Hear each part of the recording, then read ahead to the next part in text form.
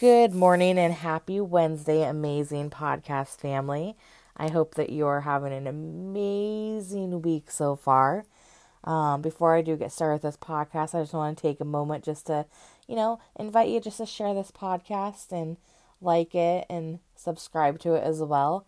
Today we are going to briefly talk about total fitness in identity and creating a healthy balance.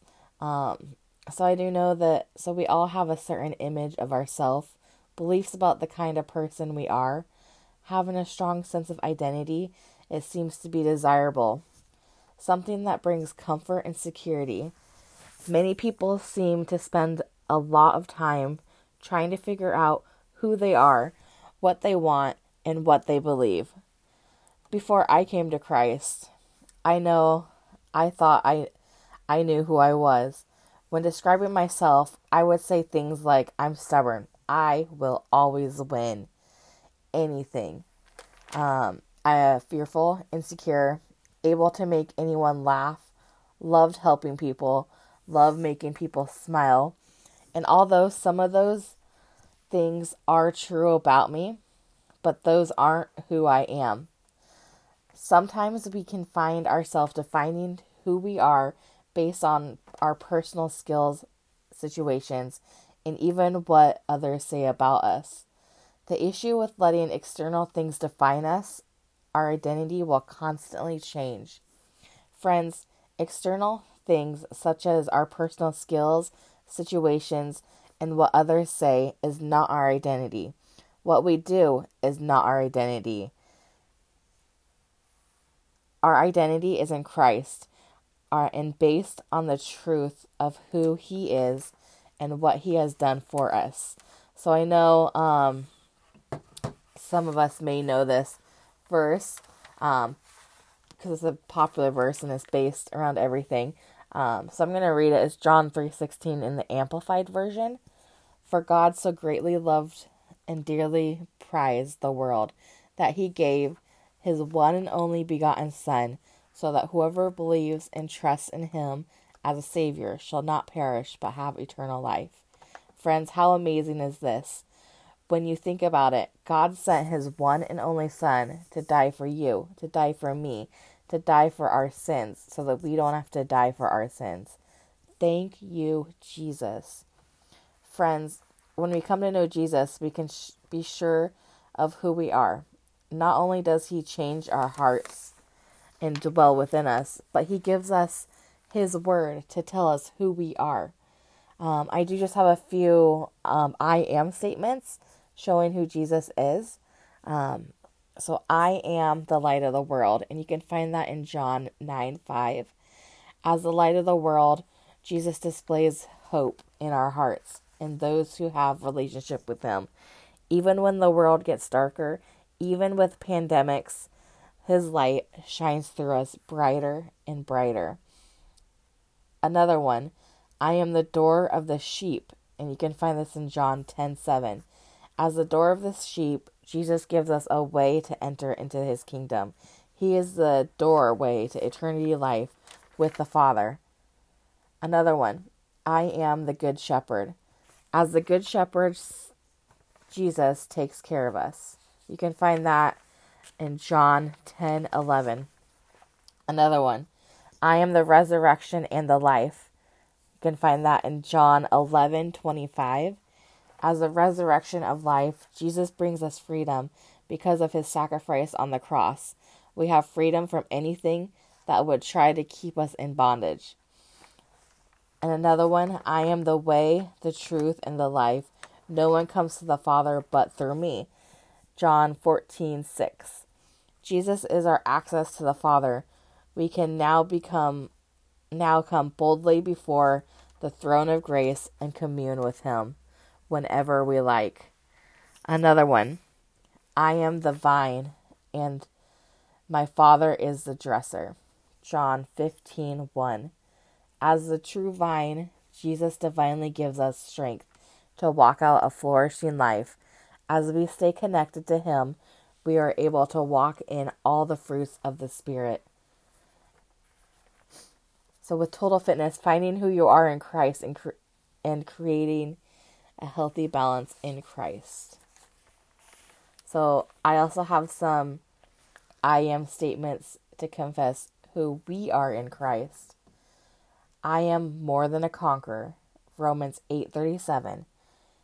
In Christ, I am more than a conqueror to overcome any obstacle that comes in my way. Just take a moment and say, I am more than a conqueror. I am more than a conqueror. And in Christ, I am more than able to overcome any obstacle that comes my way. I am the righteousness of God in Christ Jesus. 2 Corinthians 5:21. There is nothing I can do to earn my righteousness.